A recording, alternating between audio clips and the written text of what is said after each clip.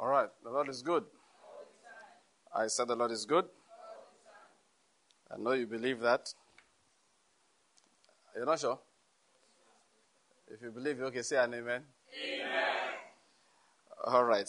Can we quickly take our declaration of understanding as we begin to study this evening? As we always do. 1, 2, let's go. Now I declare. Now I declare that the Lord has given me the spirit of wisdom and revelation in the knowledge of Him, and I'm being filled with the knowledge of His will, in all spiritual wisdom and understanding.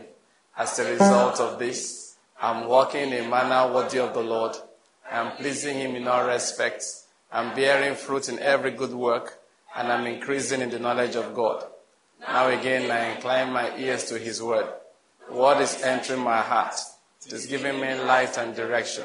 It is healing me in every area, and it's making me more and more like the Lord Jesus. In the name of Jesus Christ. Amen. Amen. Amen. Amen. That prophetic word is coming for you this evening in Jesus' name. Amen. There are very few things that are sweet as knowing what is right to do at the right time. The Lord will tell you today. Amen. Every question in your heart will be answered. Amen. The questions that are relevant for this season, you have clarity concerning them. Amen. In the name of Jesus Christ. Amen. You know, have you, this is sound funny. You know, you can be a young woman, and you like a man, and he asks you to marry him, and he's a good man in your church, but you are not sure. You know, it's a difficult situation to be. If you don't like him now, it's not a problem. Tell him, I'm going to pray, hoping he'll get tired of your wait praying. But this one, you like, but suddenly your heart, say, hi, I need to hear. Now, here in quotes now, well, let me put it like this. You have to be convinced. And there are many times, I remember one lady I asked once, why didn't you agree to marry this person? Somebody I know very well, and the guy liked her like, It took her a while, he said, it didn't just feel right. I just feel like this man, he can't handle me spiritually. So reluctantly, with much pain in her heart, she declined. But such things you do, you don't want to regret later. You do them with the conviction of the Spirit. Such conviction concerning an important decision to make, you will receive it today in Jesus' name. Amen. Maybe you are watching us from afar. There's a new opportunity to move forward in your career or business or ministry. And you don't know exactly what to do. You don't want to miss God. I was talking to the man once. He loved the Lord. He said, I just want to be sure I'm doing what the Lord wants me to do.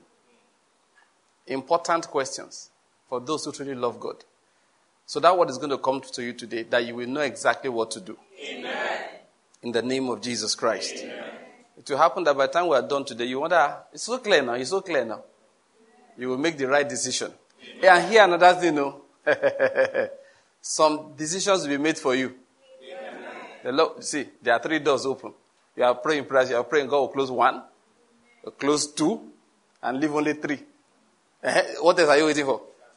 Do you realize that Peter and co, after Judas disappeared, you know what I'm trying to say? When they wanted to make a decision concerning who will replace him, they didn't have to pray out of 120 people in the upper room. No. They chose out of how many? Just 2. They chose out of 2, Matthias and Joseph. That's all. They knew it had to be one of these 2. Let's make a long story short. Assuming there are 120 they were trying to choose from. God had closed 1, 2, 3, 4, 5. He got to number 8. He said, hey, hold that one. That's Matthias. He continued. He got to number 120. He closed all the other ones. It became easier to cast lots when there are 120 people contending for APC presidential. You can understand how difficult it will be. You understand? But when there are only 2, it is either head or tail. And if it's only 1, it is head. It's either head or head. Say, Lord, let's just pray that this one is your will. God, if God doesn't say anything, it is His will. That's what I mean. So some decisions will be made for you. The place you were thinking about before, that, should I take this job? They call it that, sorry, the vacancy is no longer there. You are still praying. You're not sure God wanted to live where you are right now. And I said, no, those people, no, they said no. They are not employing now anymore. It's been made for you. But this is what we are trying to say. At the end of the day, you will do the right thing. Amen. And you will know it that is the right thing before the Lord. Amen.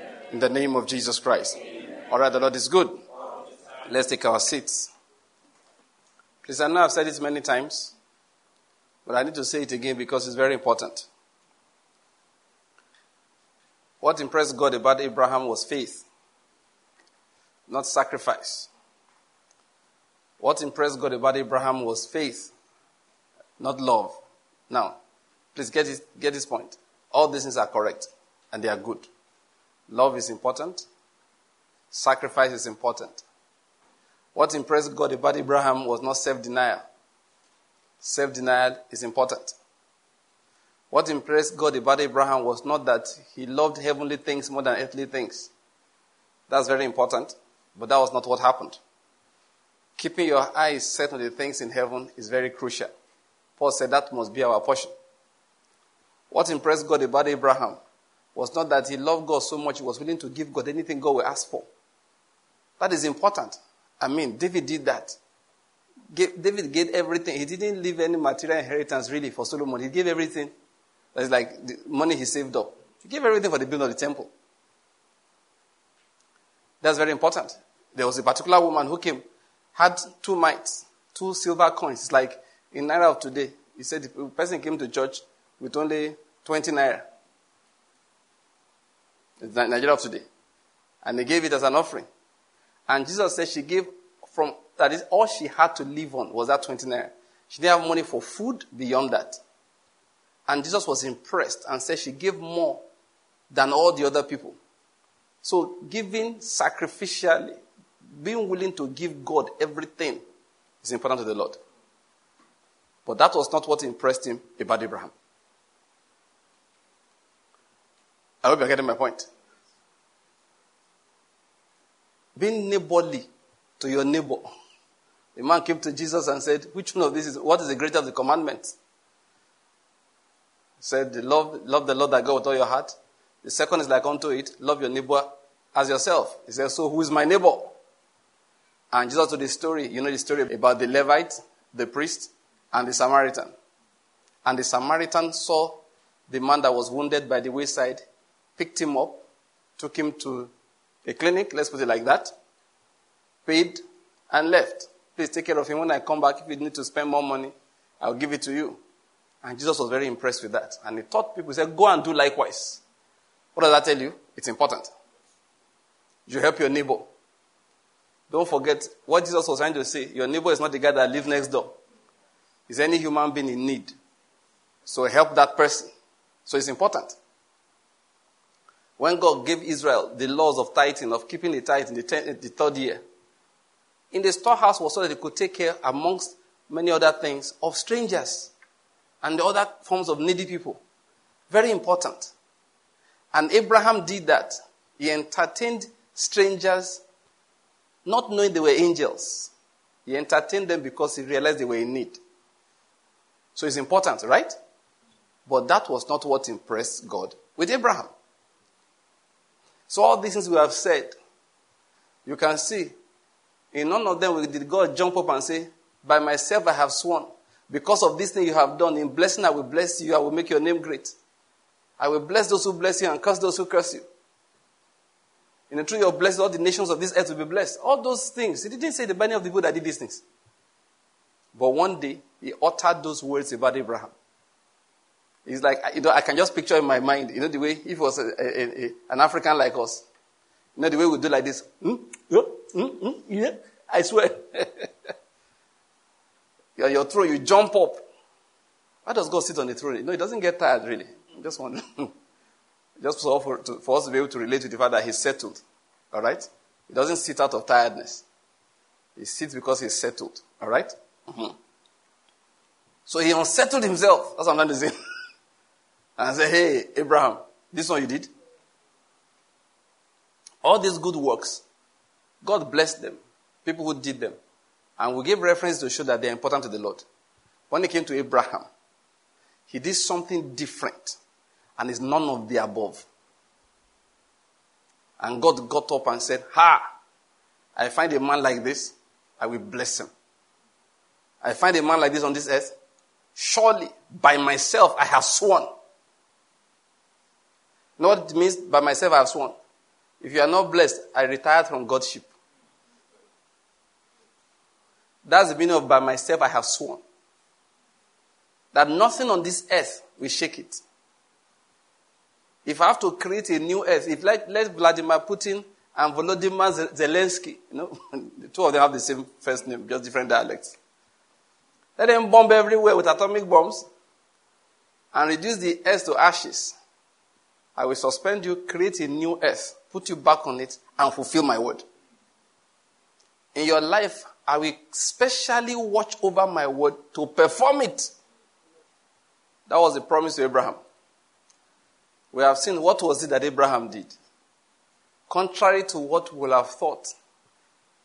By natural human assessment, giving everything up for God is more important. By natural human assessment, self-sacrifice is more important. But that was not the issue with Abraham. What was the issue? God said something. And he built his life on it. That is summary. God said it. He believed it. And that settled it. It's easy to say. It's common Pentecostal talk. Faith, message talk. He said it. I believe it. He settles it. God said, yes, fine. Let's see whether you really mean it. So God said, this son, your only son, whom you love, go and sacrifice him as a burnt offering. The same one Paul was commenting on whom the promise was that in Isaac will your seed be. And let me tell you something about God there. It doesn't seem like that was the greatest of the promises he made. Think about it. That you will have a son is a great promise. I don't know whether you're getting what I'm saying. Okay, like, come out, I will bless you is a great promise. That your wife will bear you a son is a great promise. It's very huge because, think about it. She didn't conceive, then at the age of 90 she had a child. That's serious. I'm going to say something. In the midst of many conversations, I think an average person would not have held that thing so powerfully that in Isaac will your seed be called. That's actually the literal thing. That is, your promises will be tied to the person Isaac. Of all the things that God has said, I don't think that was the weightiest amongst the one we are considering it. Now, there's no I'm saying this. If God says anything, now, he never jokes. There's nothing he says he doesn't mean, even if he said it in passing. Let me give you an example. When Jesus saw that tree, and he said to the tree, no one will eat from your fruit again. He didn't plan, please get my point. It's not, all my enemies, they have now possessed this tree. This tree has been possessed by Satan, the serpent of old, the dragon that wants to scuttle the plan of God. Peter, James, John, the rest of you, stay behind me. Watch with me for 1 hour because this tree must die. He didn't say anything like that. In the case of Lazarus, he talked plenty. Your friend Lazarus is sick. I'm coming. I'm still preaching. Your friend Lazarus is sick. They say it's near death. That's the second message you are coming all the way from Bethany. And it's 2 days work out to reach here. I said, I'm still preaching. The seminar will end tomorrow. Tomorrow evening. So we can only travel the day after tomorrow morning. A lot of conversation around the death of the sickness of Lazarus. He dragged and dragged. Then he got there. Where have you laid my Lord? If you had been here, my brother would not have died. Where have you laid him? You know the whole story. Okay? And then the Bible said he was groaning himself. And he had said to them earlier, it's for your own good that I do not go now. Then he says, you just watch. I want you to believe. Then he got there. Father, I thank you because you heard me. And then did you hear me? See, conversation plenty. More than 4 days passed on the raising of Lazarus. Then he said to Lazarus, come forth. And it makes sense that Lazarus should come forth. There's a lot of talk. There's been a lot of gyration on the matter of Lazarus. It makes sense then to the common mind. But in the case of the tree, even though raising Lazarus was harder than the tree, because a normal person can kill the tree. I could have killed that tree. I know how to kill it. That's what they call tree killer. A chemical, they say I will do it, the tree will die. Okay, so I know raising Lazarus is hard. Bros, it's hard. It's not only hard, it's very hard. It's not just very hard, it's very, very, very excruciatingly, impossibly hard. We know. Technology will never get there. There are places that technology will never reach. In 110 million years, if Jesus does not return, there are places technology will never. Is Pastor Mark never say never? Hey, I can say that one. You burn the body to ashes, it comes back to life. Which technology? Even quantum physics will say, well, this is not what we mean by quantum. So I know it's hard, but I'm trying to talk about the significance of, that is the amount of weight that he put behind it. In the case of the tree, he just got there and just looked. Hey, let's get something to eat here. There's nothing. Please, I want to put Nigerian behavior to it. Nonsense. No tree. Waka you. And then he left. But instead of saying waka, he said, no one will eat from your fruit again. And he walked away. It was trivial. It looked insignificant as a statement. It looked like a statement just made out of anger or frustration. The kind of thing you will do. You've been waiting on the road for some time. And the bus won't come to carry you. And you just say that, these buses are useless. Oh. And you don't expect anything to come from it. Do you follow my point? I tell you, that's all Jesus said to that tree. And the tree respected itself, obeyed the Son of God, because the Father has said, this is my beloved Son. Listen to him. The whole creation had been instructed. Are you getting my point? Yeah, they have been instructed. They have been instructed. Why do you think the ways were responded? They have been the whole creation had been instructed. So they listened carefully for the words that he uttered. Bear it in mind. The amount of spiritual power you don't have is reflected by how much nonsense talk you talk. Do you hear what I said? Hear it well.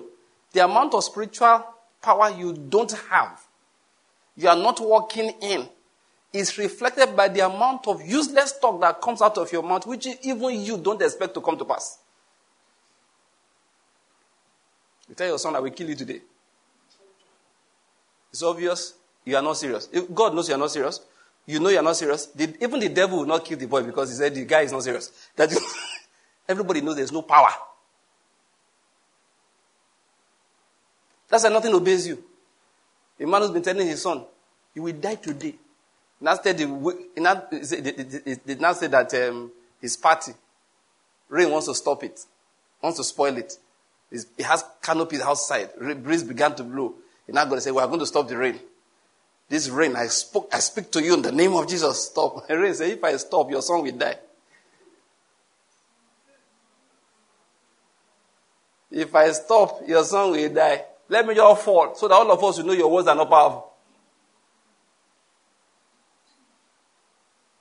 If I stop, your business will collapse. I know the things you have said about your own business.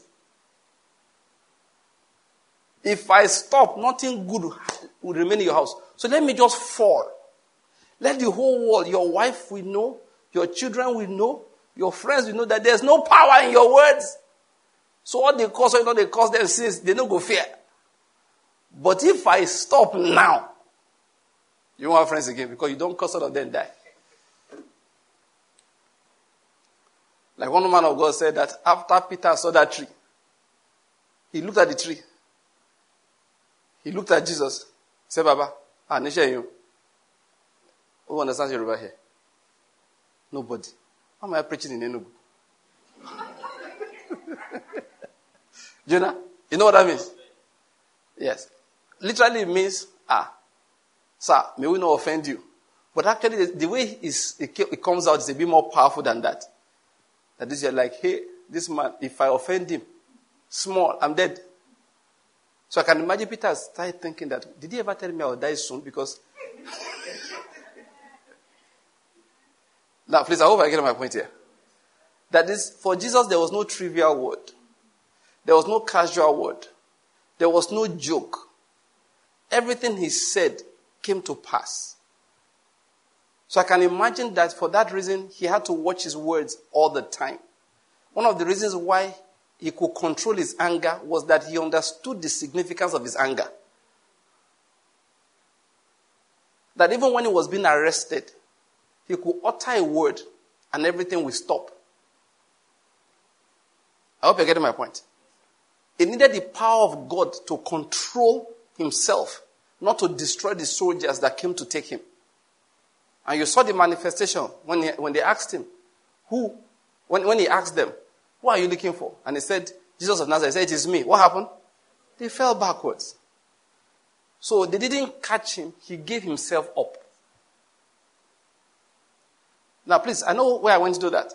So God doesn't joke. Any scripture you read, just examine that. Did God really say this? I mean, the Bible doesn't contain only the word of God. Satan also talks inside there. He spoke about Job. Satan said a lot of things. He talked to Eve. As God really said. It was not God that said as God really said. So once you find something that is God speaking, especially to you, please, if you don't understand it, just leave it first. Because it has power. It has power. God doesn't joke. He doesn't have the ability to joke. When the Bible says God cannot lie, it was not a matter of moral discipline. You understand that? It wasn't moral discipline. It was an incapacitation compelled upon him because of too much power. I hope you're getting my point. Why can't he lie? Because even if he lied, the lie becomes a truth. It becomes a truth. If he says, who's sitting down there? If you ask God. And he says, nobody. That's it. You look again, the chair has vanished. That is, the person has vanished. And he wanted to joke with you. So that I don't vanish my son. If he says, who's sitting down, he'll just tell you who's sitting down there. Because if he says nobody, if he loses, that guy is a frog. That's it. His life is being frogged. Little by little, that guy starts changing until he becomes exactly like a frog. So when he said God cannot lie, it's not because he's morally disciplined. It's because he's too powerful. He's too powerful. He's too powerful. Once he utters it, everything will make sure they cooperate. So what should have been false becomes true. Please, I hope you're getting what I'm saying. So there's no trivial word with him. Now let's get back to Abraham. So when God was speaking to Abraham, there were other things Abraham could have thought he was laying emphasis on. More importantly than the fact that the promise will be manifested through Isaac. But because everything God said was important. So the day God said to Abraham, go and sacrifice Isaac, he remembered that he said along the line that my covenant will be with Isaac. And in Isaac will your seed be called. So he did it in mathematics. Isaac, I give him up as a burnt offering. In Isaac will my seed be called. Now, get my point. It did not cross, now I want to say this and I mean it categorically. It did not cross his mind that what God said would not come to pass.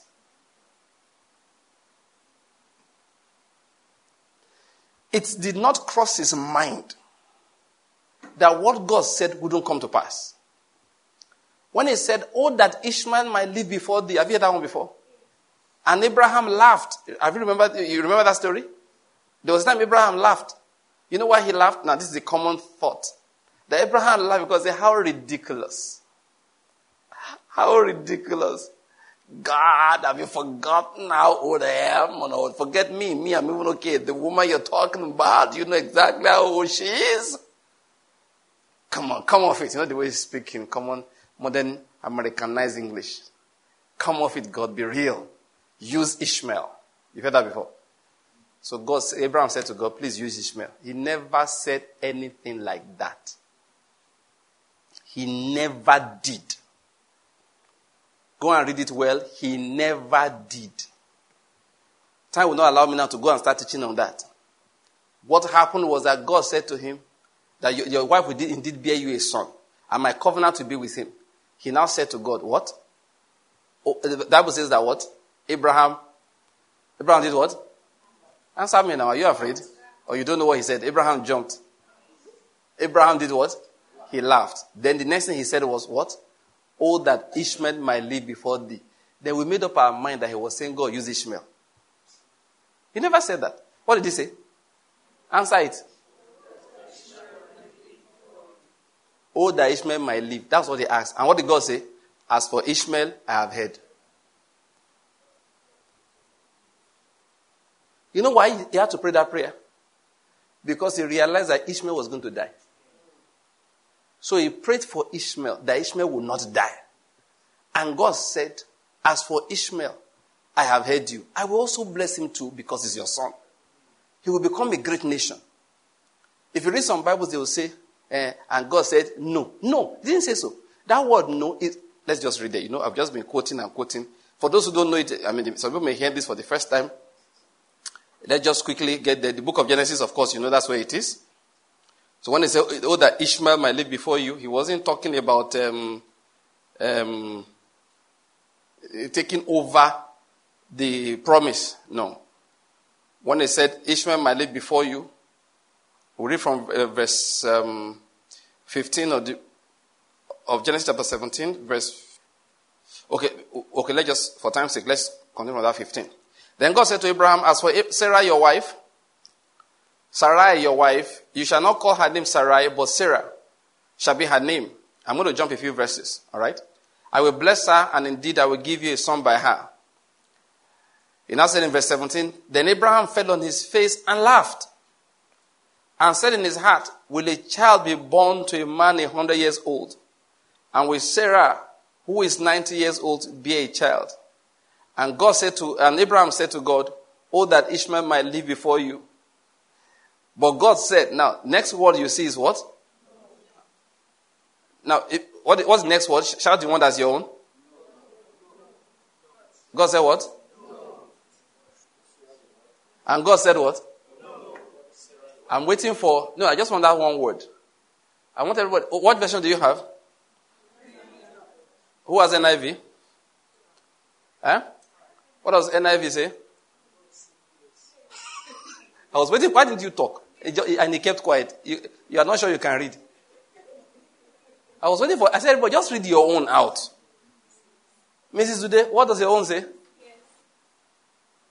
Have you seen? That's what I was waiting for. Some of you said no. NIV said yes. You know why? Because God said none of the above.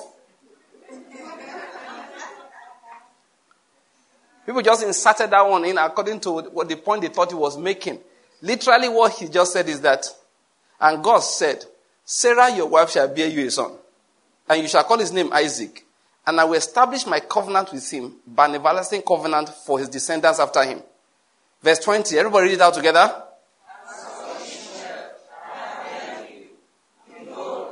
I will bless him, and I will make him fruitful, I will multiply him exceedingly. He shall become the father of 12 princes, and I will make him a great nation. Let's stop reading here. So you can see the answer therefore is what?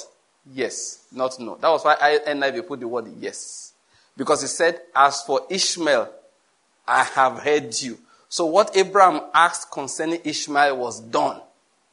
He did not offer Ishmael as a replacement for Isaac. He did not offer Ishmael as a replacement for Isaac. He made intercession for Ishmael because he realized that the coming of Isaac was going to eliminate Ishmael. He understood it. Because Ishmael was there, a son. Everybody assumed covenant will go with him. And it was unusual. Okay? According to the order of things, firstborn should get it. Ishmael was the firstborn. God is now telling him there's going to be a son after. So Abraham understood instantly that first one was going to die. That was why he offered the prayer. Now, I'm going somewhere. It did not cross Abraham's mind that what God promised wouldn't happen. God told him, I will establish my covenant with Isaac in verse 21. So by the time God came later and said to him, go and offer him as a burnt offering, it did not cross his mind for one moment that what God said wouldn't happen. Many of us will say that, and that's where I understood it before too. He didn't tell, you have to be wise. You have to be wise. Some of you men, if you are the one God said you're going to sacrifice your son, you go and tell your wife that we are about to go and sacrifice your only son, and then there will be trouble in the house. There will be no trouble. Sarah doesn't make trouble. Sarahs of this life don't make trouble. Some people just think that every woman is like them. Rebellious. Sarah said something to Abraham once. She was right. She did not repeat it. Abraham was not afraid of her trouble. He knew Sarah. She was not a troublemaker. Some people believe that Isaac would have been a small boy. The father, no. I said, it's because you think you're Isaac. You're not Isaac. You've been disobeying your father since you were 12. Since you were 10. No, sorry. Since you were 2. Isaac didn't understand how to disobey his father. When his father told him, lie down. All his life, he had obeyed the instructions of that man.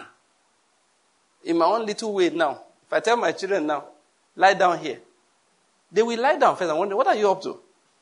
And they were lying down. No? You have to understand what they call absolute trust. This guy, he trusted his father. He's not, you want to say it's wisdom. He used wisdom. You think it's in our generation where everybody is crooked? Everybody is deceptive? Wife has bank account the husband does not know about? No. He didn't try to deceive Sarah when he said, I and the lad were going to worship and return. It wasn't deception. It was calculation.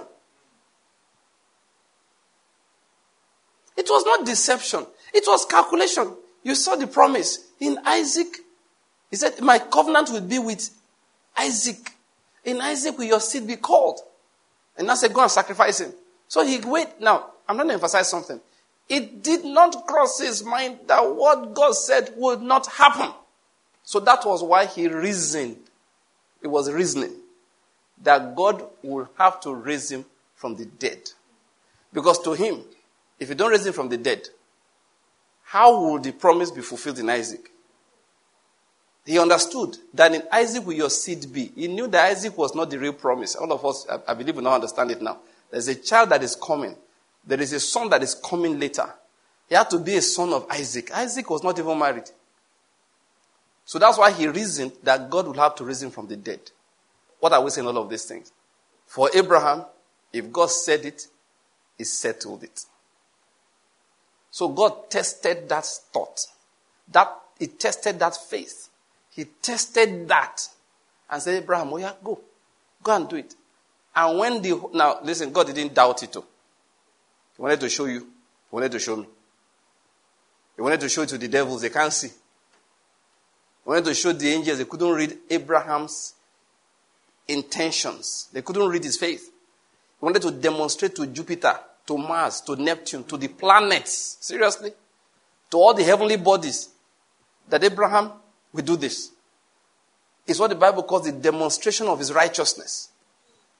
So God said, okay, go and do it. So as he brought that, raised that hand up, and the hand was on the path of no return. God said, it is done. Stop.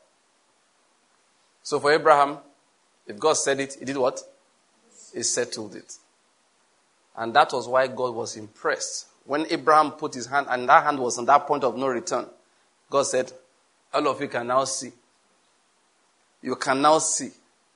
And God said, for this thing that you have done, by myself, I have sworn. And what are we talking about again? What was that thing he did? He built his life. He made all his decisions based on everything that God said. The weighty ones, the light ones, the ones God swore concerning, the one just God said in passing. You know, for God, it doesn't matter whether he swear or not swear. Once he don't talk him. Once he has said it, it's concluded. The swearing is for you and me. So that you will take him seriously. It was concluded. That's why I said by two immutable things in which it was impossible for God to lie. Abraham built his life on what God said. I know what God said. I like the way he said in Isaiah chapter 66. So to this one I will look at. The one that's contrite of spirit and does what? Trembles at my word. Who trembles at my word? That once I say it, was that what he said? You're about to jump the gutter. Your one leg is in the air. He said, God said, thou shalt not jump across the gutter. He said so. You put the leg back. In that case, let's find the culvert. Some people say, is it not gutter? Okay, if we jump now, will it reduce his godship? Let's jump first. We'll tell him sorry. You know, that attitude irritates the Lord.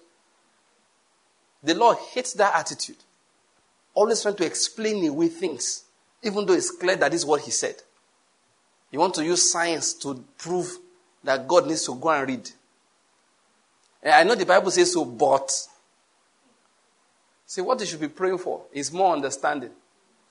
So that you will know exactly what he's saying to you. You will know instructions that are for you, that you are supposed to obey. And once you find it, you will listen. When I was a cop at that time, don't remember why I said, one guy said something. He thought he was insulting me. But he didn't know for me that was a compliment. He said, the way we Christians, the way we behave, he doesn't understand. And it was cold season that time. He said, because now it's very cold now. And you need to wear a sweater. And you now come and say that if the Bible says no, don't wear a sweater. You guys, you just refuse to wear it. Even though you can see the cold and you have the sweater. So I was waiting for the insult. Then he stopped. I said, oh, that's all? I didn't remember the guy's name, Vic. I said, Vic, let me tell you something. I would rather freeze to death than wear that sweater. And he said, that's what I'm talking about. I said, better be talking about it. Now so will be. Because I said, what? You think? You know, I was waiting for the insult. Oh, that's all you want to... to me. I was so happy. So some people know we are this stupid. Praise God. They know we are this foolish. Then Jesus says it. We will obey it even if it doesn't feel good to us. Haba. I felt good that day. I won't lie to you. I said, Jesus, we have small testimony. We will not be the best people on this earth, but see testimony. See testimony. They said if you say something, we will refuse to do the opposite, even if the opposite it feels good to us. What we need in life is clear instruction. So that we won't be in doubt whether the Lord said it or we are just listening to other voices. The knowledge of his will is what we need. Because once we find it, we must build our lives on it. I like to quote Derek Prince again here. He said, all God's provisions are where? In his promises. So when God wants to give you something, he doesn't bring it. You know what he does? He speaks it. The Bible says God blessed them. He made them male and female. Male and female created them. Then he blessed them and gave them money. He blessed them and gave them houses. He blessed them and gave them children. Was that what he said? What did he say? He said to them, he blessed them and said to them, be fruitful, multiply. I pray we get it. That's how God does things. He says it. Be fruitful, multiply, fill the earth, have dominion. He just says it. If at the point he told Moses, say to Aaron and his sons, thus you will bless the sons of Israel. You shall do what? You shall give them money. Was that what he said? You shall give them connection. I've seen people travel to come and see me. They want me to help them with connection. I say, you are really foolish. I still remember that young man. When he finished talking that day, I said, what do you want? Please, you've taken a bit of my time. What do you want me to do? He said, I need accommodation. And I need connection for my business. And I said, oh, foolish Galatia. You traveled by 100 kilometers to come and see somebody that the only connection between you and him is that he preaches the word of God to you. And what you want is a material blessing. So this guy, you don't have sense. If somebody understood something, says, sir, I want you to tell me something. I mean, of course, a number of you behave like that, but it's a particular brother. If he calls me and we are talking on the phone, when we are done, we're about to end the conversation. Okay, now have a blessed day. His amen is louder than the rest of the conversation. Anything I've said that day, we'll be laughing. The amen is supposed to be close a conversation. Such a young man should have said, sir, give me a word. And Allah said to him, the Lord will open doors for you. It will be well with you. He traveled, I said, yeah. So all the word I've been preaching to you, I asked him, they don't have mango, pineapple, where you're coming from. I told him like that. What's wrong with you? You travel to come and ask me for accommodation. You want to move to Enugu? Because you live in this city. He said, these people don't have sense. Some people, they don't understand anything. When God wants to bless you, God said to Moses, he said, thus you shall say to Aaron, That this is how you will bless the sons of Israel. You will say to them, the Lord bless you. The Lord keep you. The Lord make his face shine upon you and be gracious unto you. The Lord lift up his countenance upon you and give you peace. You say that to them, then I will return and act on their behalf. That's what God said. How does he bless people? He utters words. He said, I saw you in your blood. No father, you have been abandoned, no mother. No, you were not even clean. Newborn baby. The most helpless, it has been shown, of all babies on this earth, the human baby is the most helpless. If you born maggot, say, if you know maggot, immediately they know how to move and find food. If a goat gives birth to baby goat, what's the name for baby goat? Kid. Okay, good. Within a few minutes, the kid has strengthened his legs, and mama goat is going forward, kid is following. And when kid is hungry, we charge at mama goat, locate the other, and then begin to suck. And you see mama goat trying to walk away. Goat. As a lizard, he lays the eggs in the sand and walks away. Doesn't even care. Like the Bible says, whether anybody will trample on it. And one small lizard wakes up, comes out of it, instantly knows which ants to eat, which ant to eat. But human baby, no. You give birth to it there, they will cut the cord, wipe the baby clean, all of you doing, wah, wah, and the wah is music. The ears of the midwife, the ears of the mother. Eat now, can't find the breast. All you can do, you can put that baby beside 1 gallon of milk, and he will starve to death. Put that baby 2 inches away from the nipple of the mother. He will die of hunger. Very helpless. You have to put the nipple in his mouth. That is the only thing he can now do. Okay. If you bring it out, move now. Yet God saw that kind of baby. He didn't carry him. He said, leave. And walked away. God didn't carry the baby. He said, the little baby in the cradle. No. I saw you in your blood and said, leave. Go and read Ezekiel 16. That's all. Once he said, leave, life began to cooperate. A stranger will find the baby. A stranger will pick the baby. That stranger will suddenly have the ability to take care of the baby. The word leave will bring help. The word leave, immunization, whether they give or they don't give, that baby will not die. Ken Hagin said something. That when he was older, when the Lord appeared to him, he said, my angels have watched over you since you were a child, since you were a baby. Then Ken Hagin said he realized something. Everybody will have measles, chicken pox, that he will sleep in the same bed with his brother that had measles, he never got it. He will sleep in the same bed with his brother that had chicken pox, he never got it. It was then he understood that God said, no, my angels watched over you. All God did was say, leave. Listen, if God tells you leave, and you foolishly enter the express road and do the Dangote truck, and Dangote truck jams you, you know the truth? You still will not die. You look Dangote driver, God shall leave. You close your eyes, don't worry, you will wake up later. God can say that I will break 2 hands for that foolishness, but you will be alive. That's it. So when God wants to protect you, he won't say, I give you a gun. This is how to cock it. This is how to aim at the enemy. He will say, no weapon that is formed against you shall prosper. Every mouth that rises against you in judgment you shall condemn. He says that and he walks away. And he expects you to take that word like a shield. So when guns are raised against you, close your eyes so that your heart will not fear. And then repeat those words. No weapon that is fashioned against me shall prosper.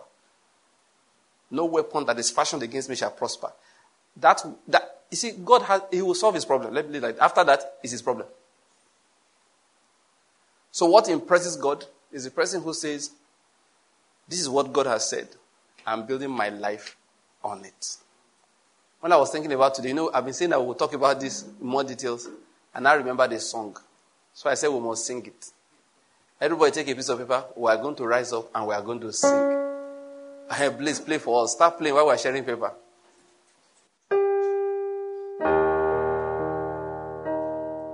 That's what God wants from us. That's what He wants.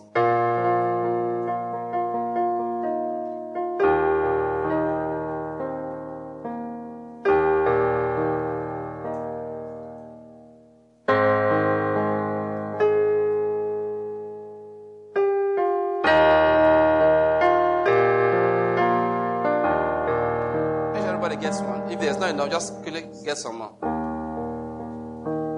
Okay, I think we have enough. Some of us can share.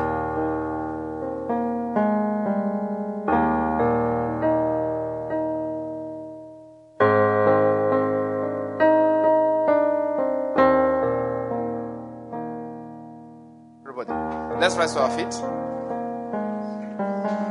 I need one here. Do we know the song? I remembered it today. I said, no, we have to sing this.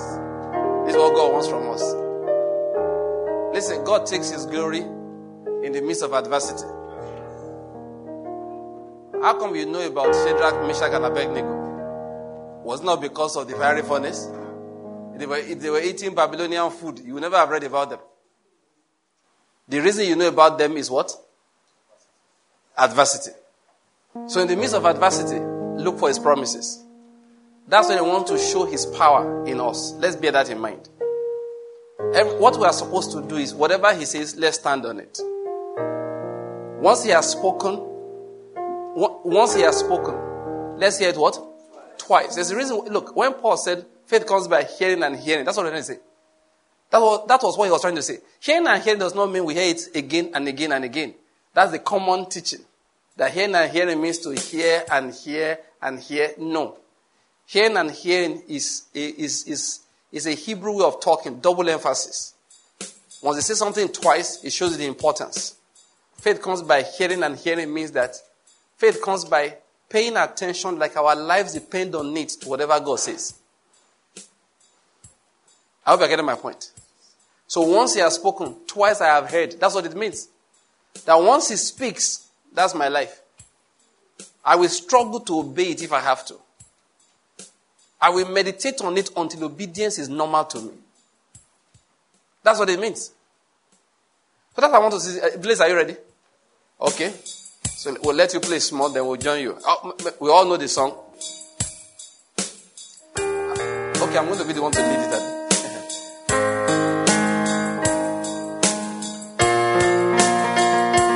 That's what the Lord wants from us.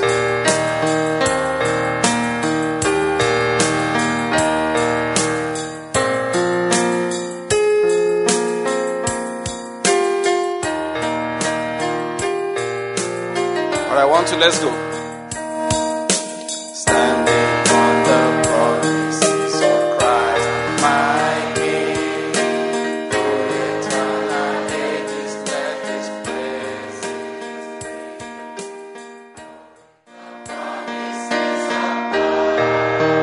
Let's just take a moment and give the Lord thanks for His promises. Just give thanks for the promises are abundant. Great and precious promises, Peter called them.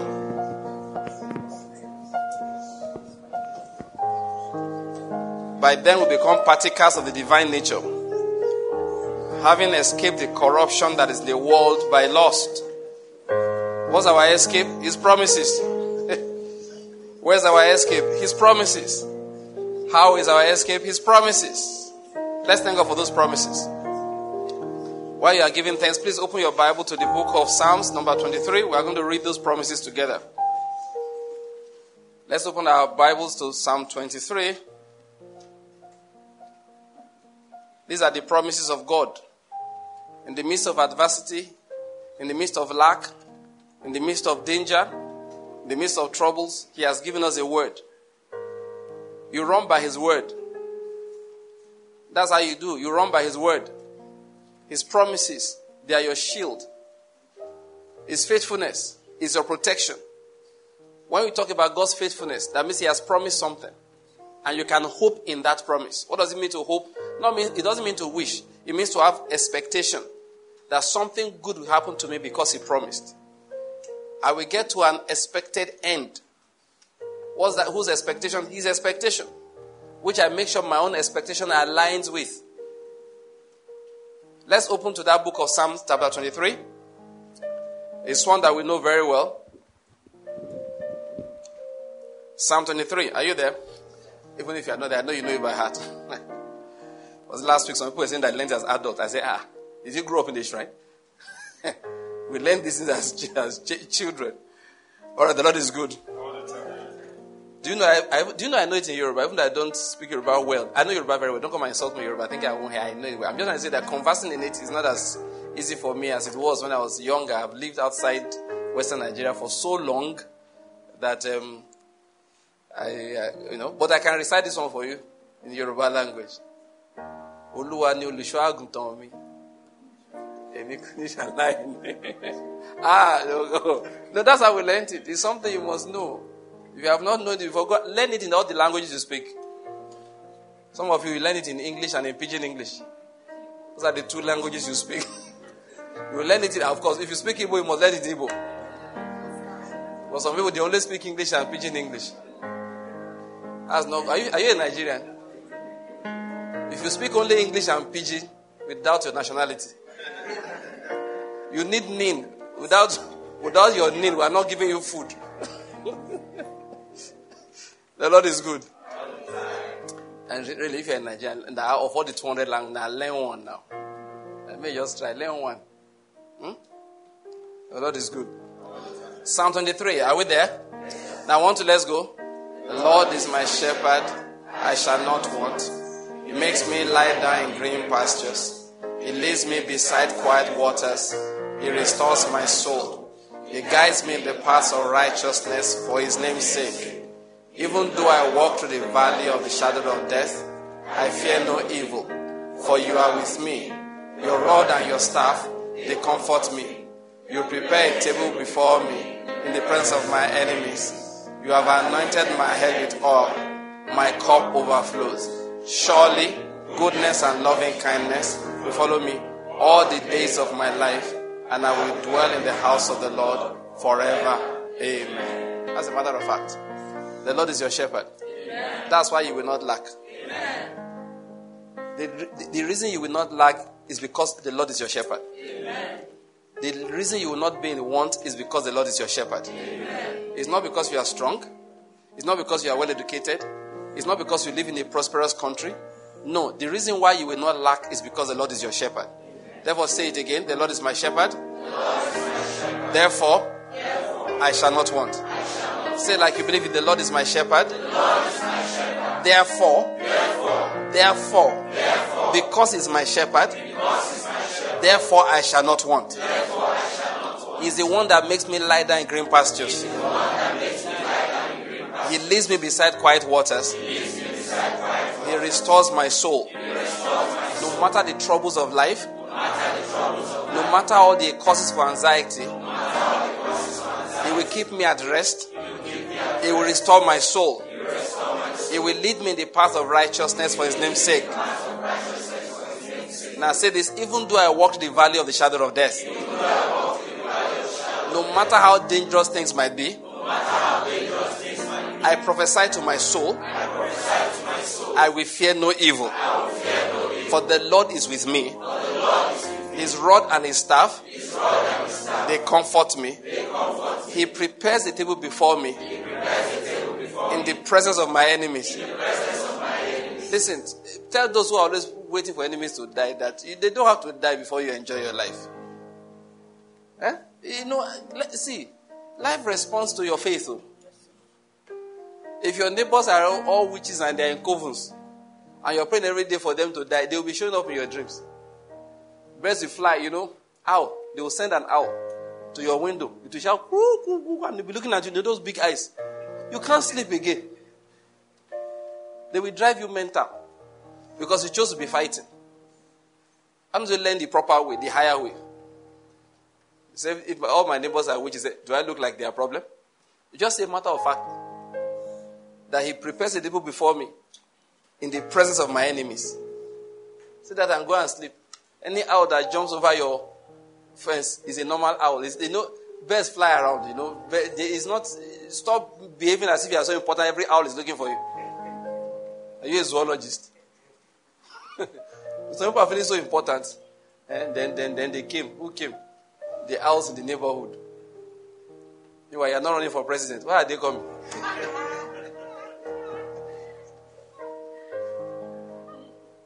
Oh, the Lord is good. Say it again. Do I walk to the valley of the shadow of death?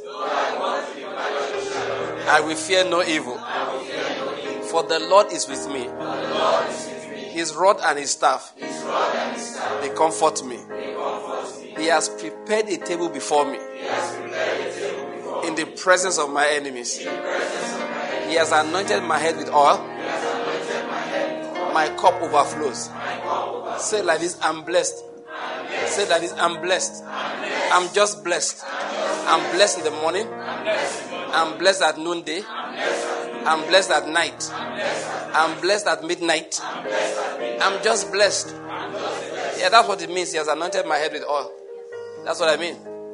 He has appointed me for my destiny. He has poured grace upon me.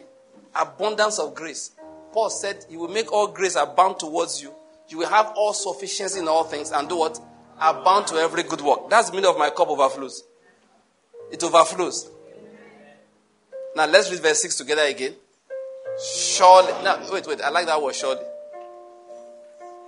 I like the word surely. Let's say it at least 3 times. Surely. Another one. Surely. Another one. Surely. That's it. That is, we're not doubting it. You know what? The way we share grace here, if you know we have that surely inside. Yeah. We say because of the grace of our Lord Jesus Christ. No, how do we say it again? And that's how it is now. Yeah. Because of the grace of our Lord Jesus, it says, surely we have passed out of death and we have passed into life. That's the way it is. Miles Monroe says, goodness is the name of an angel. That mercy or loving kindness is the name of another angel. They've been ordered to follow you around.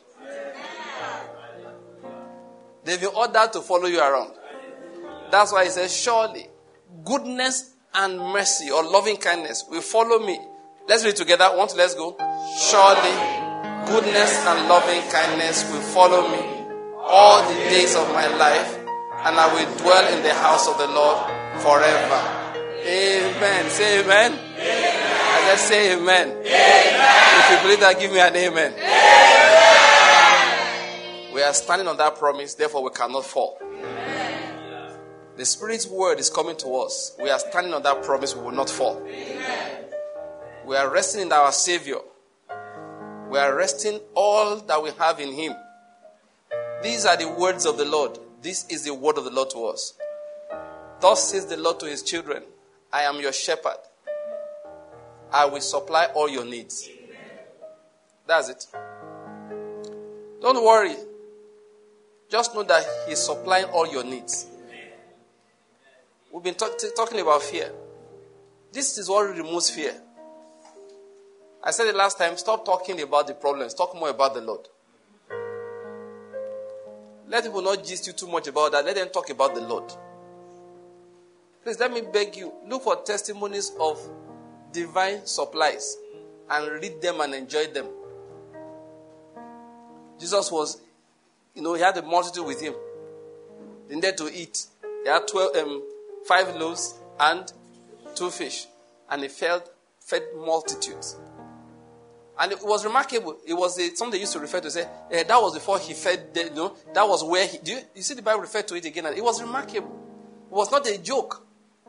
I read a Bible commentary long ago. I don't know why some people call themselves Bible commentators. They don't believe the Bible. They said all Jesus did was persuade people to share. I said, you must be funny.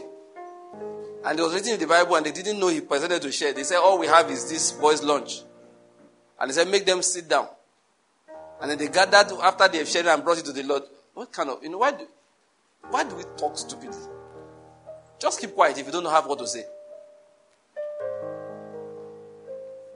Just keep quiet.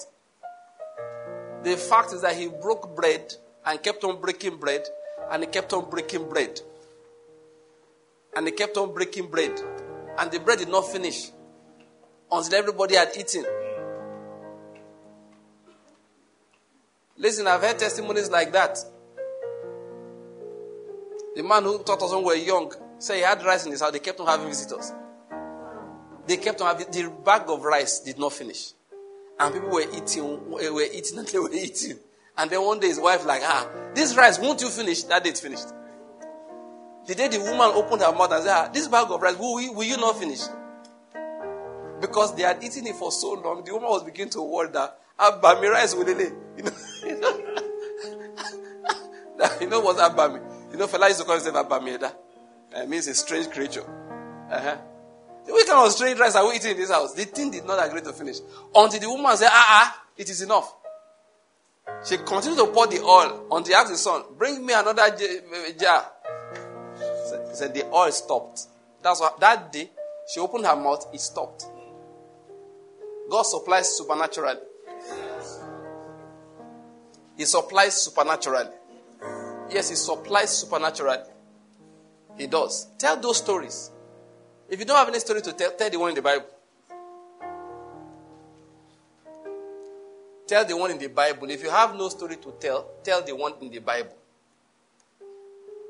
It's not folk tale that Jesus fed the multitude. It's not a joke.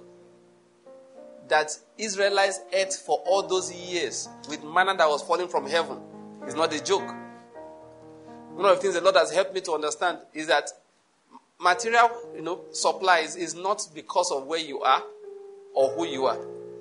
So you are rich, money will come. No, there's nothing like that. If I see 500 naira in my hand, I thank God for it. If I'm able to give somebody money, I thank God for it, for the ability.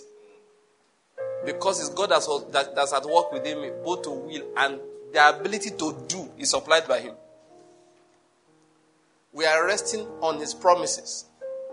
Like I said last time, the world is trying to teach us not to rest on His promises. We sit down and learn how to save for retirement. Why don't you believe God that you will not have to retire? Is that not what He said in Psalm 92?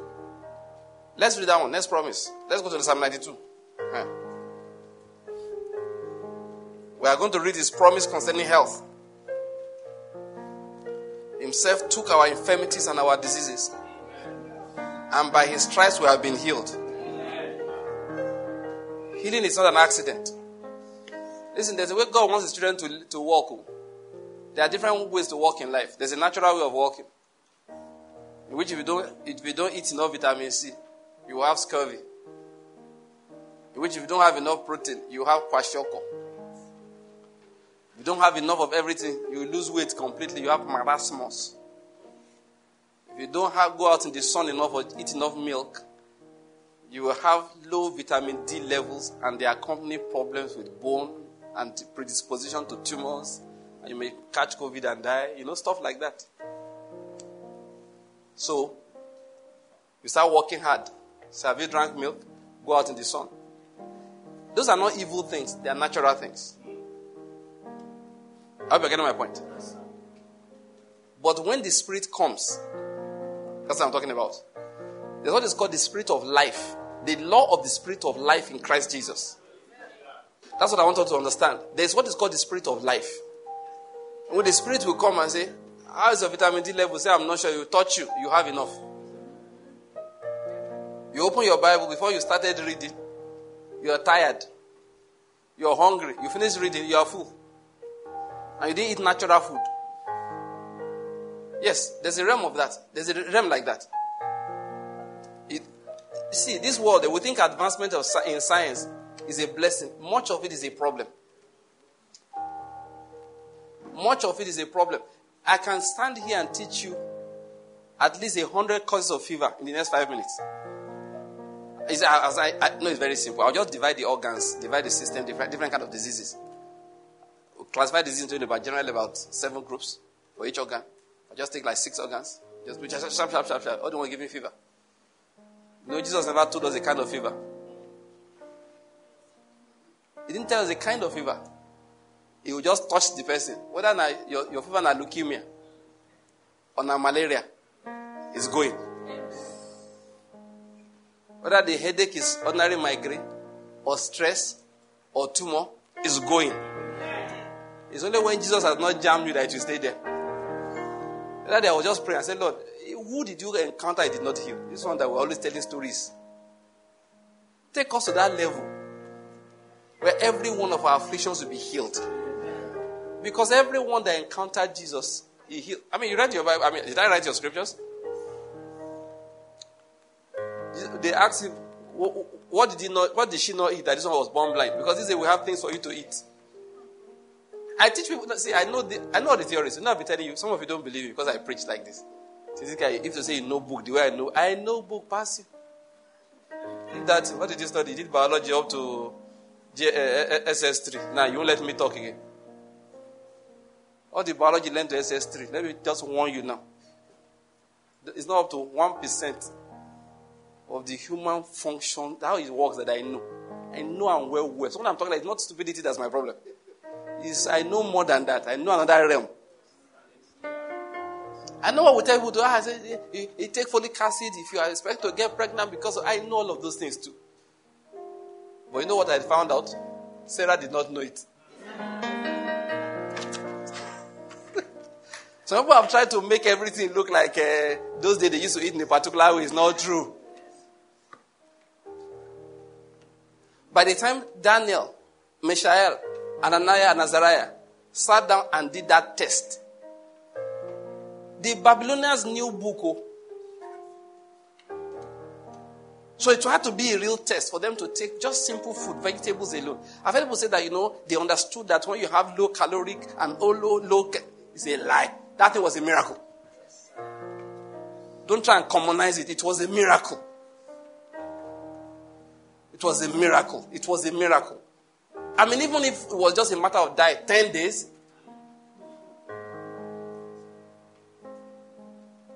For real diet to work, it needs time. For them to have their manifestation in 10 days, the Spirit possessed them. The Spirit came upon them, touched their bodies, made them well. Sometimes we know so much science, we tell the Holy Spirit, go and wait outside. Listen, no matter what is causing your fever, we curse it to die. Amen. If it's cancer, die. Amen. If it's leukemia, die. Amen. If it's a heart disease, die. Amen. But you, according to the word of the Lord, live. Amen. In the name of Jesus Christ. Amen. Psalm 92. I was doing to one man again today in my car. Very beautiful message. Actually, it was Andrew Womack that preached that message. Said that if you are willing to settle for less than God's best, you will. I listened to Derek Prince long ago teach. I first read the transcript and I listened to the message. How to get God's best. So what is number one key to get God's best? Say, want it. He said, if you want to have God's best, number one key is you must want God's best. I say all the time, stop making excuses for Satan. You forget something, they say, I'm growing old. Why do you prophesy rubbish? You know why I forget things? I have many things on my mind. That's all. You can't have the number of things I have to do on your mind. And you won't forget one or two things. It's possible to not forget, but when I forget, that's my first excuse. It's not like, I'm growing old. What nonsense old? Am I the first person to grow old? Abraham was not old. Was Moses not old? So small boys are just 60. They say they are old. Small boys, 75. They say they are old. Say, Pastor Bank, you call them small boys? Yes. Once you have not reached, at 75, God will just call it some people. So why you now feeling, just because you are older than us, you want to oppress us? See, I'm a young man. I'll be a young man for a very long time. I'll qualify for, I'm no longer young at 101.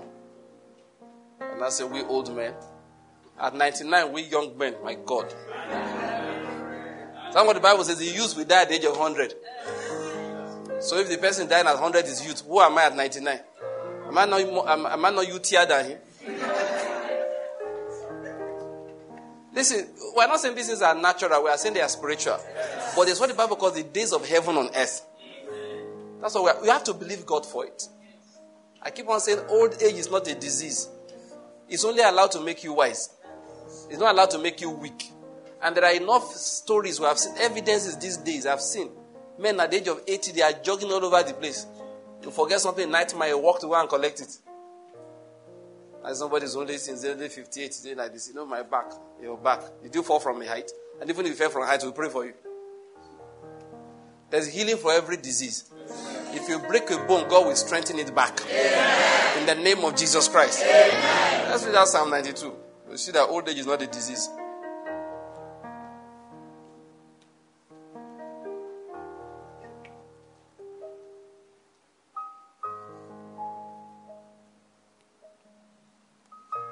What we want is verse 14. But we just want to do some Bible reading. Let's start from verse 10. Oh, no, let me see. Let's start from verse 5. We're reading Psalm 92, reading from verse 5. We'll read all the way to verse to the end, which is verse 15. But where we want to jump particular verse, just want to take some plenty reading. 1, 2, let's go. How great are your works, O Lord? Taught at very deep. The senseless man has no knowledge, nor does a stupid man understand this, that when the wicked sprouted up like grass, and all who did iniquity flourished, it was only that they might be destroyed forevermore. But you, O Lord, are on high forever. For behold your enemies, O Lord, for behold your enemies will perish. All who do iniquity will be scattered. But you have exalted my horn like that of the wild ox. I have been anointed with fresh oil, and my eye has looked exultantly upon my foes. My ears hear of the evildoer who rise up against me. The righteous man will flourish like the palm tree. He will grow like a cedar in Lebanon. Planted in the house of the Lord, they will flourish in the cause of our God. They will still yield fruit in old age. They shall be full of sap and very green, to declare that the Lord is upright. He is my rock, and there is no unrighteousness in him. So you see, health for you in old age is important to God. You are declaring that the Lord is upright. Is that not what he says? If I'm sick like everybody else when I'm old, I'm trying to make it look like God is not righteous. Listen, we have been made righteous in Christ Jesus. Amen.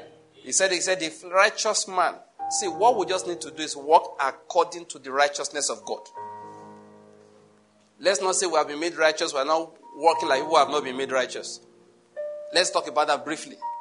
Christians can't afford to be walking in sin. It's poison. You are cutting off the grace of God. You know the illustration I use a lot of times. Assuming I have a friend, a dear one, he has advanced cancer of the lungs. And they said to cure him, we need a lot of money. And I'm not the one collecting presidential nomination money for APC. So maybe I don't have that kind of money. So I sell my car. And I sell the plots of land that I have.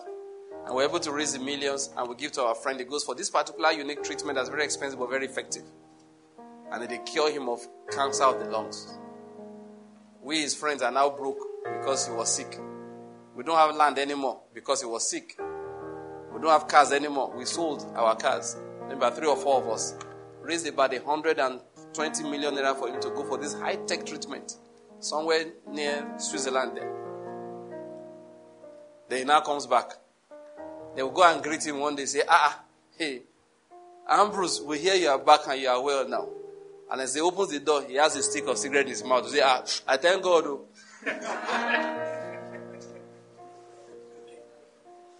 Let me just let you know ahead of time. I'll kill him myself.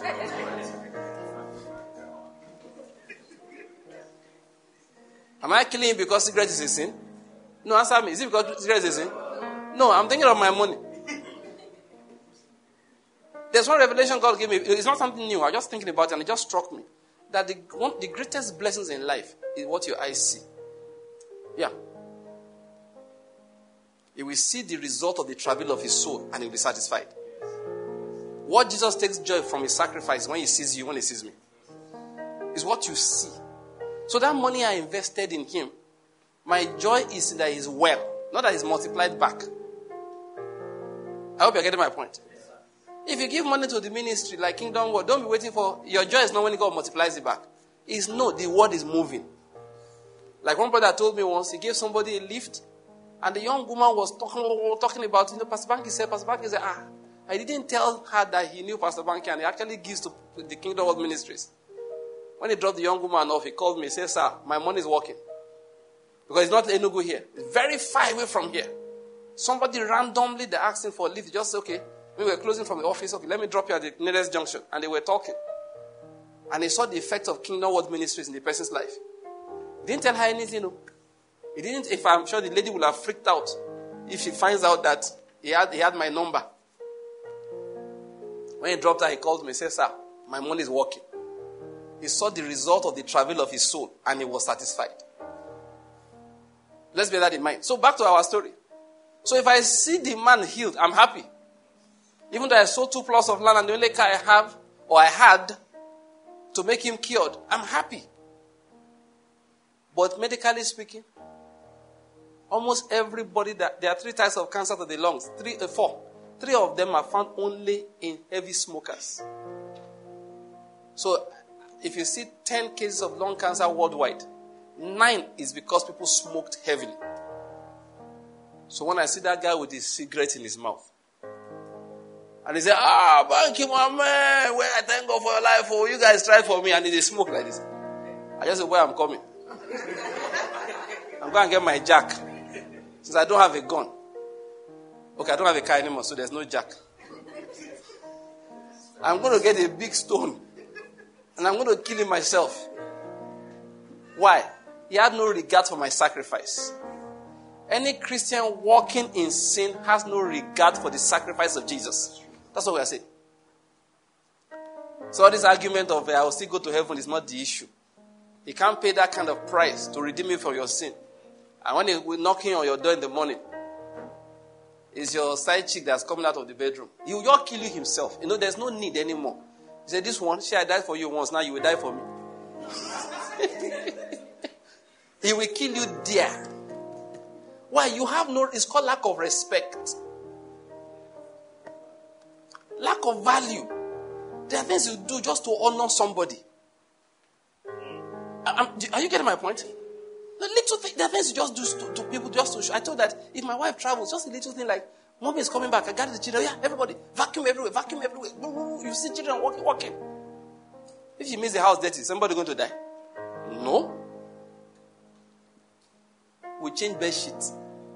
Arrange the bed. That is, if I was lying down before I get up, I straighten the bed. Then I go and stay outside. Just so that when she opens the door, the room is neat. There are things you do just to show you respect somebody. So don't come be arguing with me that even if I'm sinning, am I still going to go to hell? Trust me, I will send you. If God doesn't want to, I will do. You lack respect. I should send you to hell on his behalf. So please, let's get that clear. Some of these arguments we are having. This morning I was reading Watchman Nee, and he explained that, look, it's something I've said before. I told one day one guy was talking with me. I was talking. No, hell. There's no hell. What do you mean? God did. When he finished speaking, he's an intelligent man. But was talking so irrationally. I had to stop and say, boy, wait. Do you womanize? He said, what did you say? I said, your talk is not making sense. I said, do you womanize? Someone were in school together. He said, no. I said, are you sure? I said, talk to me. Since you married, there's been no other woman in your life? He said, just like maybe like 1 or 2. I said, I left him. He said, why am I? I said, you sound like somebody who's a chronic adulterer. They are the ones that what you are saying makes sense to. Because they have to deaden their conscience. So I narrated this to somebody else. He said, you don't know him? He said, let me tell you his nickname. I'll give you the one he gave me. I won't give you the one he gave me, but I'll give you another one. He said, his name is Bulldozer. Any woman he sees. I said, no wonder. I said, the guy was just talking nonsense in my ear that day. It was obvious he was trying to hide iniquity. So some people are coming to be arguing with me. If you're a Christian, I read Watchman Nee this morning. Watchman Nee said, watch their lives. They are very immoral. Oh, I said, bro. So it was Watchman Nee wrote that thing. Maybe 1930 something. I can't remember the exact time. Long ago. I said, oh, it was happening your days too. Please, nobody should come and tell me. If you have been saved, live like you are saved. If you have been saved, live like you are saved. If you have been made righteous, live like you have been made righteous. You have been washed. That's it. Live like you remember it. Whoever is not adding to these good works has forgotten. So that my friend who probably would have gone and waste our money and be smoking. If we his friends carry him and throw him off the building and he dies, government will leave us alone. They will just come and say, what happened? They say, okay, this guy sold 2 plots of land. I sold 3. This one sold his only car. I sold my only car. This one, children didn't go to school for one year because of him. What happened? We paid for advanced treatment for his advanced lung cancer. He's now smoking. Police will now shoot his dead body.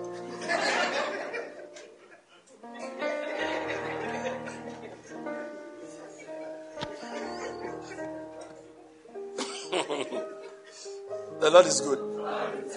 So we have been made righteous in Christ Jesus. Amen. And we are going to continually live righteously. Amen. In the name of Jesus Christ. Amen. He now said, the righteous man will flourish like the palm tree. He will grow like a cedar in Lebanon. Amen. Planted in the house of the Lord. That is where he's feeding on God's word. They will flourish in the courts of our God. They will still yield fruit in old age. I said, God doesn't understand retirement. He doesn't understand it. You can change what you are doing, but doesn't understand retirement. You now go and sit down and be causing trouble. See, many of these boys who are doing what do you call it? Sit at home on Monday, sit at home on Tuesday. They don't have work. Busy people don't do sit at home. If they want to protest, they carry placard.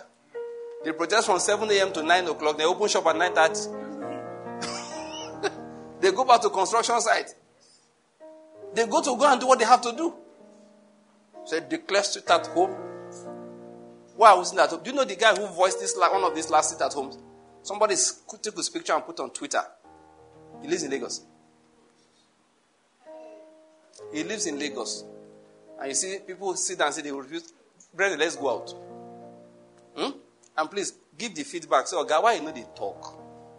Because if God tells us, go out, we will. Anyway, it gives feedback to some important people. So we are saying. What am I trying to say? You can change what you do, but God does not expect you to be tired. He does not expect you to be weak. So this is the promise of God concerning you, child of God. You who have received the righteousness, the free gift of righteousness that is in Christ Jesus. You are going to reign in this life. Somebody say amen. Amen. He said, planted in the house of the Lord, you will flourish in the courts of our God. Amen. You will bear fruit in old age. Amen. You shall be full of sap. Amen. And be very green. Amen. It's not for your own sake. It's so that you will show that God is upright. Health in old age is a sign of God's righteousness. Amen. What did I say? Say it. Health in old age is a sign of God's righteousness. Say it again. Health in old age is a sign of God's righteousness. Say it one more time. Health in old age is a sign of God's righteousness. Listen to me. This body that we have right now will pass away. Amen? Amen. But before it does, it must be fit. Before it does, it will be kept alive, full of service. Amen. Say after me. Say the same spirit, that raised Jesus from the dead, dwells in me, and is giving life to my mortal body. The same spirit that raised Jesus from the dead dwells in me and is giving life to my mortal body. Is giving healing to my mortal body. Is giving strength to my mortal body. Say in the name of Jesus. Put your hand over your eyes. In the name of Jesus. Clarity for my eyes. Put your hand over your head. Say in the name of Jesus. My brain will not shrink in old age. Listen, and even if you are old now, they told you it was shrinking. Have you heard of Alzheimer's disease? It's not the portion of the child of God. Amen. I rebuke that spirit of Alzheimer's in Jesus' name. Amen. Somebody listening to me, they've told you have Alzheimer's disease. Now I'm telling you, you don't have Alzheimer's disease. Amen. You cannot have Alzheimer's disease. Amen. We activate the promise of God over your life. Amen. command that brain, receive life. Amen. Even if you had had a stroke before, receive life. Amen. Listen, God is not done with raising people from the dead, though. He raised Lazarus after 4 days. I don't want to tell you what the state of the brain of a man who's been dead for 4 days. So a portion of the brain died because of stroke. I command it to live again. Amen. Why? The same spirit that raised Jesus from the dead is dwelling in you. And right now it is giving life to your mortal body. Amen. He said, even though the body is subject to death because of sin, yet the spirit will give it life because of righteousness. Amen. Upon that promise we hang our hope. Upon that promise we build our lives. Amen. And I declare to one who is sick, receive life in Jesus' name. Amen. Everyone put a hand over your head again and prophesy in your own words. You won't lose your memory. Alzheimer's is not your portion. Stroke is not your portion. Tumor in the brain is not your portion. This brain, you will remember things clearly. You will be discussing with your children and your grandchildren, and you will be remembering things accurately. You will be reading books. You will not become slow. Now lay hands on any part of your body you want this power to flow into. Lay a hand over your chest, over your legs. Just lay hands. In fact, just wrap yourself. Say, in the name of Jesus, receive life. It's the promise of God. It's the promise of God we are dealing with. The same spirit that raised Jesus from the dead dwells in us and is giving life to our mortal bodies. Say, the righteous man will flourish like the palm tree. Fruitful. He will grow like a cedar in Lebanon. Grow very high, very tall. He said, planted in the house of the Lord. They will flourish in the cause of our God. They will still yield fruit in old age. They will be full of sap and very green. I like the way he said it. And very green. They will stay fresh and green, proclaiming the Lord is upright. He is my rock, and there is no wickedness, no unrighteousness in him. You will remain strong to proclaim that the Lord is upright. It's for the uprightness of God to show that he is upright.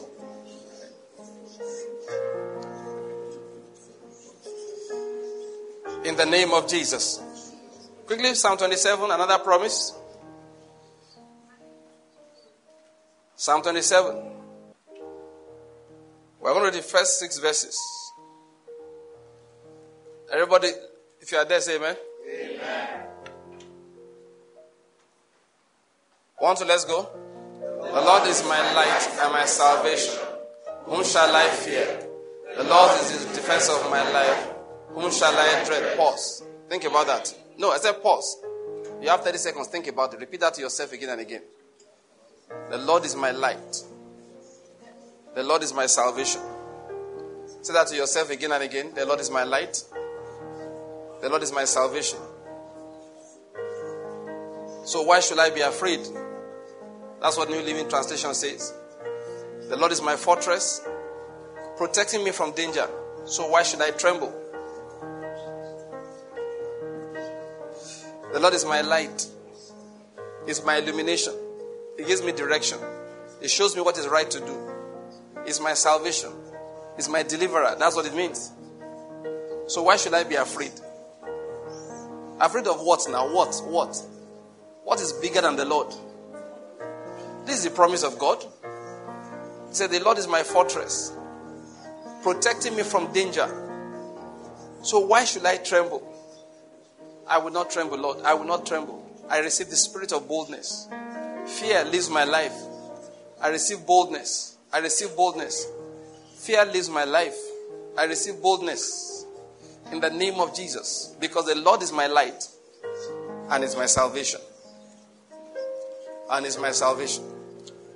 In the name of Jesus. Let's read verse 2. 1, 2, let's go.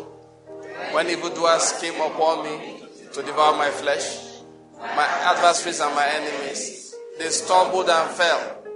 Though a host encamp against me, my heart will not fear. Though war rise against me, in spite of this, I shall be confident. Verse 4.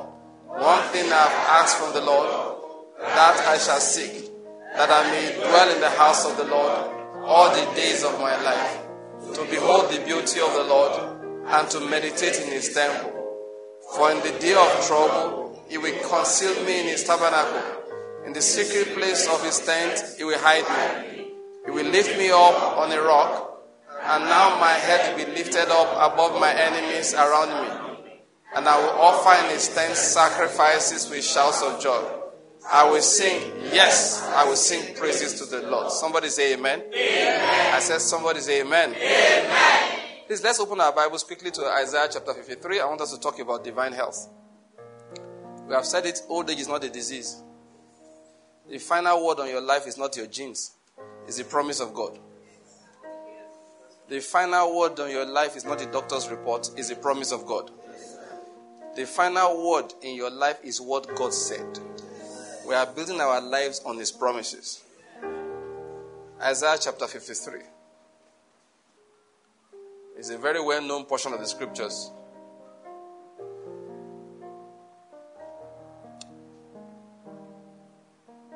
For time's sake, we're just going to read 2 verses. We're reading verses 4 and 5. Are you there? It's talking about the Lord Jesus Christ, the Lamb of God that takes away the sins of the whole world. He was crucified for our sake under Pontius Pilate. He was punished, nailed to the cross, who shed his blood for the redemption of mankind. Before he did that, he said, "This is my body that is broken for you." He said to his disciples in the Last Supper. This Jesus, the Bible tells us concerning him, verse 4. 1, 2, let's go. Surely our griefs he himself bore, and our sorrows he carried. Yet we ourselves esteemed him stricken, smitten of God and afflicted. But he was pierced through for our transgressions. He was crushed for our iniquities. The chastening for our well-being fell upon him, and by his scourging we are healed. Now I say to you, you are healed. Amen. Forget how you are feeling for a moment. Let's talk about reality. You are healed. Amen. Forget how you are feeling for a moment or how you have felt for a long time. Let's talk about the promise of God. You are healed. Amen. We are building on that promise. We're not building on our experiences. We are building on the promise. We're not building on our desires. Amen. We are building on the promise. We're not building on human capabilities. Amen. What did he say? He said himself took our infirmities. He took away our diseases. The chastening for our well-being fell upon him. By his stripes we have been healed. Amen. He himself carried away all our troubles. Everything that belonged to us, he took them away. We say this is a promise of God. It's a word of God concerning everyone listening to me who has believed in the Lord Jesus. By his stripes you have been healed. Amen. Wrap yourself again with that promise. Just like put a hand around yourself. Say, by his stripes I have been healed. Say, healing is working in me. Healing is working in me. The healing power of God is working in me. The healing power of God is working in me.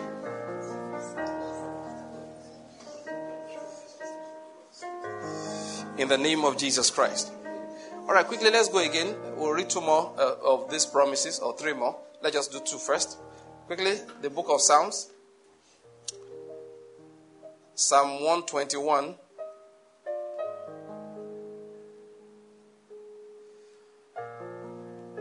You know, if you read most Bibles, they put number 1 as a real question. Like, I will lift up my eyes to the hills. Said, am I supposed to look at the mountains? Is that where my help will come from? It's actually a question. So usually in my house, when we are declaring this, we just take from verse 2. We don't bother to ask the question from number 1. We just answer it from verse 2. I will try to get a visa to travel abroad. Is that where my prosperity will come from? That's the question. I will run away from Enugu and go to Abuja. Is that where my safety will come from? That's what he's saying. That's verse 1. He said, I look to the mountains. Does my help come from there? That's what, if you have New Living Translation, that's exactly how he says. He said, does my help come from there? He said, no, that's not how it works. Verse 2, let's go. My help comes from the Lord, who made heaven and earth. He will not allow your foot to slip. Please, can you pause for a moment? Let's personalize it. It was speaking to us. So let's personalize it. Let's start again from verse 2. My help comes from the Lord, who made heaven and earth. He will not allow my foot to slip. He who keeps me will not slumber. Behold, he who keeps Israel will neither slumber nor sleep. The Lord is my keeper. The Lord is my shade on my right hand. The sun will not smite me by day, nor the moon by night. The Lord will protect me from all evil. He will watch over my soul. The Lord will guard my going out and my coming in from this time forth forever. Amen. This is the word of God, though. The Lord will keep you. The Lord will protect you. From 7 troubles, the Lord will deliver you. In 8 troubles, evil will not come near you. The angels of the Lord will surround you and deliver you from all troubles. As the mountains surround Jerusalem, so does the Lord surround his people. Listen, that's what we build our hope upon. The protection of the Almighty. Listen, troublemakers will not find you. I mean, they find you, they've just lost their strength. They have lost their strength. Listen, I don't care where you live. The Lord will cast his protection over your abode. In the name of Jesus Christ. Angels will rest on your roof. They will rest on every window in your house. They will rest at your door. They will rest in your walls. By the command of the Almighty, you are protected. In the name of Jesus Christ. Do you know Nehemiah was going to go back to Jerusalem, and the king offered him protection, and he looked and said, but we told him that our God now, and the big God, and they were carrying money. So they told the king, don't bother. They went to go and pray. Before you worry, please just go and pray. You know, they say, why worry when you can pray? Some people say, why pray when you can worry? We choose to pray. See, there's not, we're talking about, this is our school of prayer. What you do when concerns come is to kneel down and say, God, please, where's your basket from where you can put our concerns? Cast my burden up. In fact, sometimes, I tell you about these faith extenders. When you want to pray, you should go and pack something. Wrap plenty clothes, put it on your head. And kneel and say, Lord, and throw it. Cast my burden upon the Lord. Yes. Cast your burdens upon the Lord. Lord, take. It's important. So when you have fears, don't worry about it. Get on your knees. Pray until the fears disappear. How do you pray? Christians like to talk too much. We said it last time. How do you pray? It's simple. Number 1, talk about the Lord. Talk about his works. Are you getting my point? Talk about his promises. Thank you. That's number 2. Then next, lay down the problems before him and tell him what you want him to do. And it's not hard. Lord, they say this neighborhood is dangerous. But I want you to note that they are not as dangerous as you are. You know God is very dangerous. Yeah. When danger sees God, he runs away. He doesn't have to talk. He just stands like this. Danger says, senior danger has come. It's very dangerous. Say, God, dangerously danger my danger. Say, Lord, that's what I'm asking for. Keep me from all harm. I like the way God does things. Sometimes you are kneeling down there. You are praying. Next you open your eyes, it's morning. You wanted to just pray so you can go to sleep. And maybe around that it was 11 o'clock. They said you had gunshot here. They had this one here. So you kneel down to pray for protection for the night. Then God will cast the spirit of sleep on everybody in that household. When you say in Jesus' name, amen, he said, everybody, we're almost late for work. That this God will make you sleep from that 11 till morning. That's what he does. What's his promise? Your help comes from the Lord, who made heaven and earth. And this God does not slumber. The Lord is your keeper. The Lord is your shade at your right hand. The sun will not smite you by day. He will keep you from all kidnappers. In the name of Jesus Christ.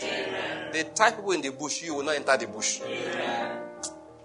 Well, those who are aiming for your life, they have lost their own.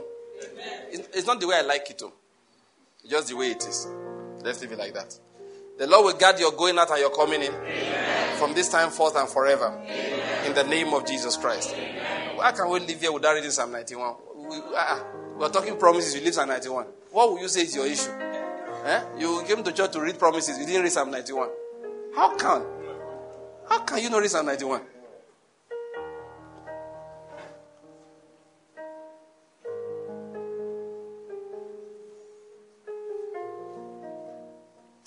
He said, he who dwells in the shelter of the Most High will abide in the shadow of the Almighty.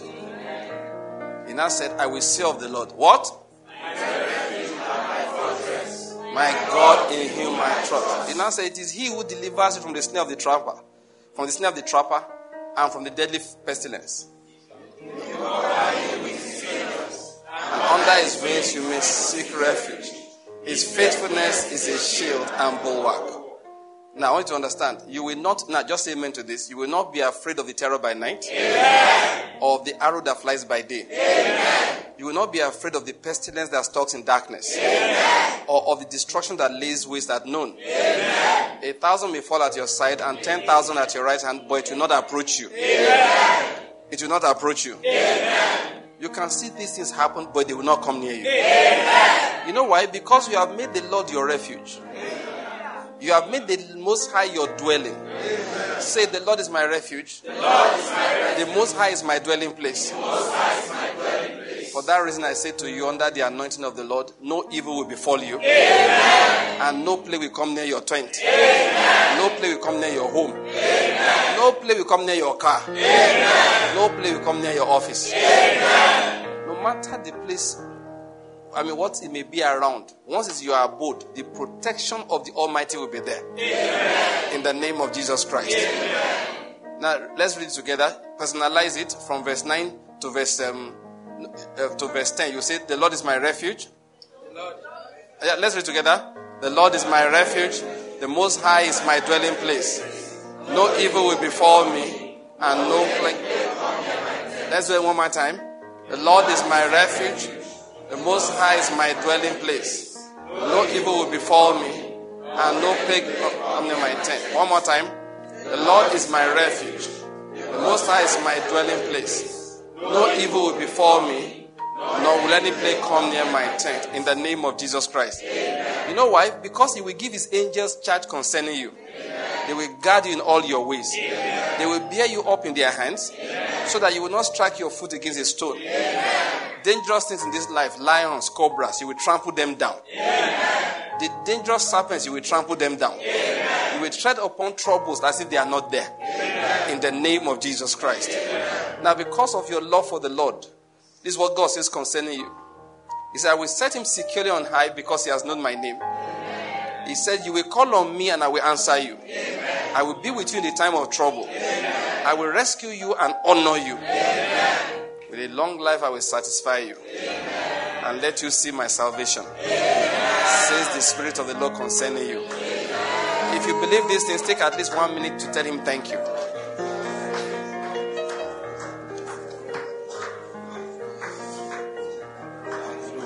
Father, we thank you. We give you praise. You are good. You are great. You are mighty. You are good. You are great. And you are mighty.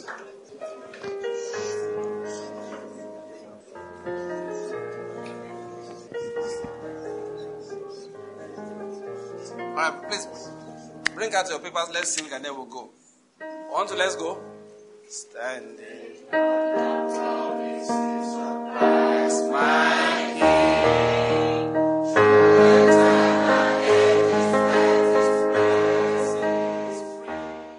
I want to say thank you for your great and magnificent promises by which you have made us partakers of the divine nature, by which you have given us life. You have given us self-control. You have given us the love for righteousness. You have given us the love for truth. You have made us by these promises the light of this world and the salt of this nation, the salt of the earth. Lord, we give you praise for all of this. Amen. Lord, let your name be glorified in our lives in the name of Jesus. Amen.